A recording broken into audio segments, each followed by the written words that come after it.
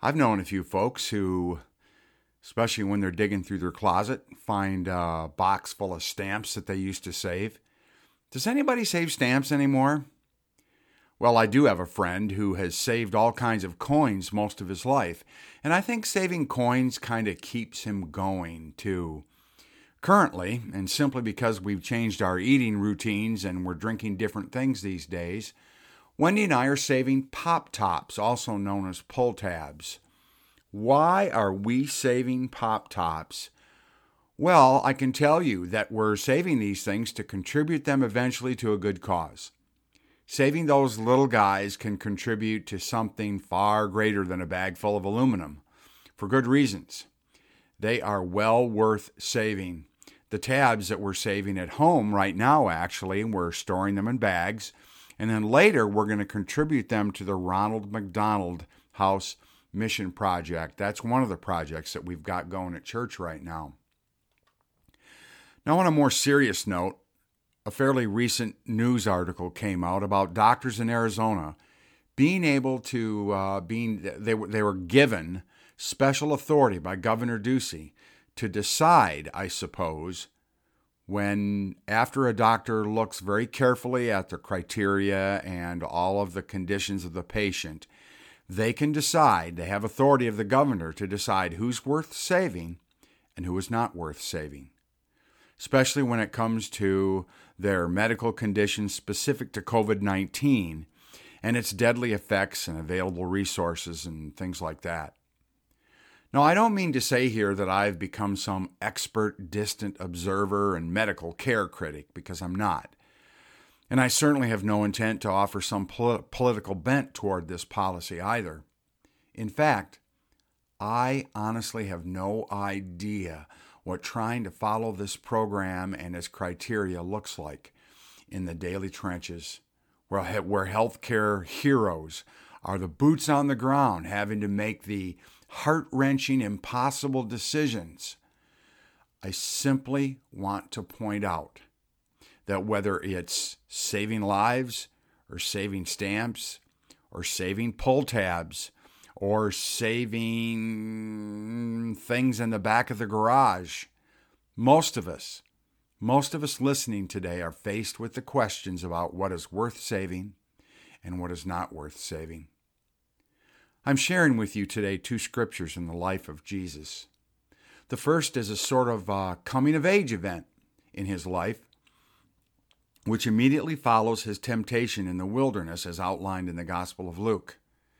Today's second reading happens a bit later in his ministry, when Jesus and his disciples are seemingly trapped in the middle of a fierce storm on the lake. And Jesus, the Son of God, wakes from a well-deserved nap, comes to their aid, and performs a saving work and calms their fears. Because, I think, he knew for him to accomplish the mission he had laid out, that his Father had laid out for him to accomplish on earth. He knew the disciples in the boat, that motley crew that day, were well worth saving. Let's take a look. Again, the first reading is from the Gospel of Luke. The beginning of the Galilean ministry. Then Jesus, filled with the power of the Holy Spirit, returned to Galilee, and a report about him spread through all the surrounding country. He began to teach in their synagogues and was praised by everyone. When he came to Nazareth, where he had been brought up, he went to the synagogue on the Sabbath day, as was his custom. He stood up to read, and the scroll of the prophet Isaiah was given to him. He unrolled the scroll, and he found the place where it was written, "The Spirit of the Lord is upon me, because he has anointed me to bring good news to the poor. He has sent me to proclaim release to the captives and recovery of sight to the blind, to let the oppressed go free, to proclaim the year of the Lord's favor." And he rolled up the scroll, and he gave it back to the attendant, and he sat down. The eyes of all in the synagogue were fixed on him. Then he began to say to them, "Today the scripture has been fulfilled in your hearing." And then from the Gospel of Matthew, chapter 8. Jesus calms the storm. Then he got into the boat, and his disciples followed him. Suddenly, a furious storm came up on the lake, so that the waves swept over the boat. But Jesus was sleeping. The disciples went and woke him up, saying, "Lord, save us! We're going to drown!" He replied, "Oh, you of little faith, why are you so afraid?" Then he got up and rebuked the winds and the waves, and it was completely calm. So ends the reading. O God, may the words of my mouth and the meditations of all of our hearts be truly acceptable to you, our rock, our strength, our Savior, and our Creator. Amen. Well, as we continue to gear up this week for the summer sermon series, Lessons from the Temple, we're taking a concentrated look in great detail. We're taking an up-close and personal look at Jesus as he shares his God-given mission with the world. And in so doing, we hope this week to broaden our understanding of at least three things. Broaden our understanding of at least three things. And here's number one. Number one is an understanding of who Jesus is and why he came among us. You'll note that's pretty clearly outlined in that first reading that we shared today. Secondly, we'll also see that our lesson today sets the tone. It presents, it lays out before us a portrait of the life of Jesus. And certainly in part, the often misunderstood ministry of Jesus of Nazareth is presented to us today. Thirdly, by looking at today's scripture in Luke 4 as well as the scripture in Matthew 8, we'll begin to see exactly how tangible, touchable, and in the trenches Jesus was throughout his earthly ministry. His words, his lessons, his healings, the many lives that were changed, his painful death, his amazing resurrection. And ultimately, we're going to get another glimpse of how and why you and I are called. And you and I are empowered and sent today to carry out God's plan and purpose for the world. So with that said, we've got a lot to do today, so we better get going. Well, according to the Gospel of Luke, and citing the example of the great prophet Isaiah as kind of an archetype, a model, or standard for who he was to be in his ministry and what he was called to do, Jesus said he came to bring good news to the poor. Jesus said he came to bring release to those who were held captive, to heal the sick, to give sight to the blind, to give legs again to those who were lame, to lift up the downtrodden, and to fill with new life those who were dead. Indeed, it was to be a special time of jubilee, not just for those who originally experienced his ultimate healing, not just those who experienced the wholeness they received from Jesus, but also for you and for me and the world around us today. And that really is why we're looking at lessons from the temple. And in a more practical sense, I think, this mission that started with Isaiah and continued on with Jesus, that was laid out before us, was not going to be easy. In fact, some said that it was a tall order. Now let's pause for a moment. Let's talk for just a bit about why we're looking at the teachings of Jesus this summer, and also why we're taking some time to note his rescue of his closest friends, as we just saw in that short reading from the Gospel of Matthew. The men he had handpicked from the countryside in Galilee to carry out his mission of turning the world upside down. Well, traditionally, this time of year, you might remember these summer months are often referred to as ordinary time. It's actually a 26-week long series of lessons on becoming faithful disciples of Jesus. This tradition has been around a long, long time. And I think the religious gurus who came up with this design, or this sort of 26-week-long program, I think they knew that we all would need ongoing reminders. We all would need pointers and webinars, you might say, and ongoing instruction about what's needed to genuinely follow Jesus. I know I need all the help I can get. Secondly, although I've done similar sermons over the years, this time around I wanted to spend a few minutes looking at why we bother to spend our precious time going over Jesus' life lessons and teachings about heavenly truths one more time, even if it might seem like the same messages that we've heard again and again in previous years. Thirdly, and straight to the point of today's message, God created the world and all that is in it so humanity could thrive, could live, love, and grow, only to someday return to God in holy splendor. That's my story, and I'm sticking to it. I'm not debating about any creation myths today, anyway. What I'm saying here is that Jesus knew full well, in order for God's life-giving, life-saving work to be accomplished, for all things to reach their fulfillment, the motley, fearful crew of disciples who were shaking that day as the stormy waters crashed over the edge of the boat, that motley crew of disciples were well worth saving. Let me say it again in case you missed it. The men who would lay the foundations for today's faith communities were well worth saving.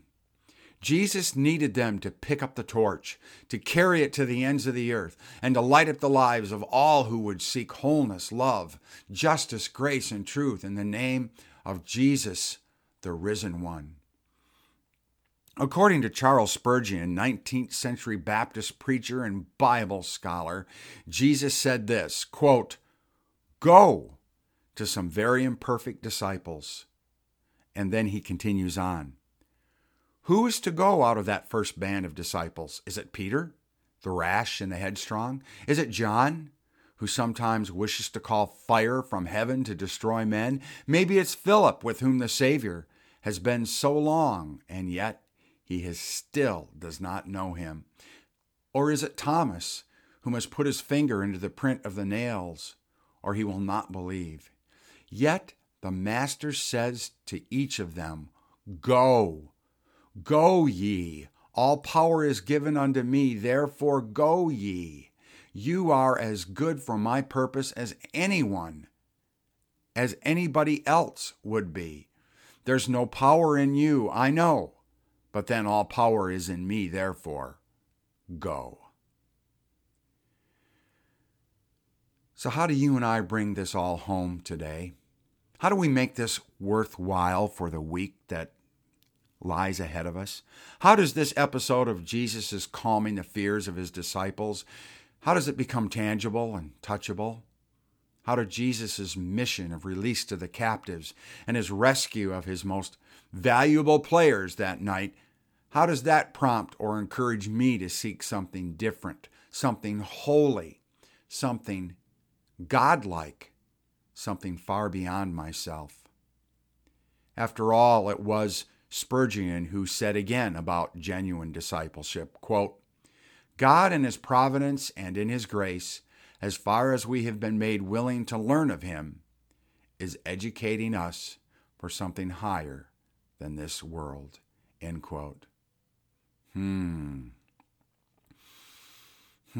Something far beyond myself, yet tangible and touchable. Seems kind of like a contradiction, doesn't it? Not really. Not really, because depending on where you live, depending on how you spend your time and the people that you surround yourself with, you will be able to find a great deal of loss, of illness, of injustice, of pain, of depression, of sadness, possibly even hopelessness. You probably don't have to look very far before you can locate someone yearning to be lifted up out of the ashes, someone held captive, hoping to be free. And the reason it may be a challenge and a call hard to respond to is simply because we're often too focused on our own personal struggles and losses to be willing or even able to look past ourselves. Wherein, if we could look past ourselves, we'd find the often difficult call of fulfilling Jesus' mission we spoke of earlier today. Accordingly, might there be a chance that you know someone who is so blinded by a self-centered world that they live in, and so much so that they can't see what's happening in the lives around them at this very moment? Because if you and I accept Jesus' claim upon our lives, then you and I are the ones being called by God right where we live to complete the mission Jesus and his disciples began long ago. Think about it. Wouldn't the world be vastly different if we genuinely saw others as just like stamps and pull tabs, well worth saving? We might even feel differently about ourselves and the hopes and the dreams that we struggled with if we believed that we too are well worth saving. And if we truly believe that we each are well worth saving, we'd be looking forward to looking again at the life lessons of Jesus. And we would indeed treasure the opportunity to become more and more like Jesus in every way. Well, commenting on the power of God's love in the world around us, Luke Timothy Johnson, who's more of a contemporary commentator on the Gospels, he shares this with us today, and I quote, "For if there is an actual and present rule of God in the world, then it must be found, not in the conquest of visible enemies, but in the triumph of love and life, however halting and partial, over sin and death. And this is the work of the Spirit. And this is the calling of the church. And this is the calling today for you and for me." Finally, I close today with something very different. It's a beautiful poem from Macrina Wiederkehr, and this is from her book, Seasons of the Heart, wherein during the first moments of Macrina's newborn life, someone believed in her as virtually a stillborn baby. She writes this from her own experience and from her own memories. Listen to this, it's beautiful. "There was a day in July, many mornings ago, 7:15 a.m. to be exact, when my hope was so small I didn't know I was alive. The doctor placed me aside and announced the sad news of my death right in the middle of my birth. But God was good, and God gave someone enough hope to believe in me. She leaned forward, believing in darkness what some folks refused to believe in the light. She believed in me. And she held me as though the stirring of the eternal had just begun, as though the mystery within was just being born. In the joy of it, she was right. Because of her hope in me, I live. And ever since that day in July, the mystery within me has grown. He, eternal within me, keeps stirring anew like a fountain of living water, like a spirit that runs dry. Could it be true that some folks die because our hope is too small to bring them forth? It is good to remember we do not give birth to ourselves. We give birth to others by believing in that first spark of life, the spark we can barely see. That spark is called hope. Hope is immensely helpful at birth. So this week I'm inviting you to accept Jesus' claim upon your life. This week I'm inviting you to sit at his feet and hang on his every word. I'm inviting you to learn all over again important heavenly truths. I'm also inviting you to accept the fact that you, yes, you and me, were both called by God right where we live to complete the mission Jesus and his disciples began long, long ago. Think about it this week. Wouldn't the world be vastly different if we genuinely saw others as well worth saving? Amen.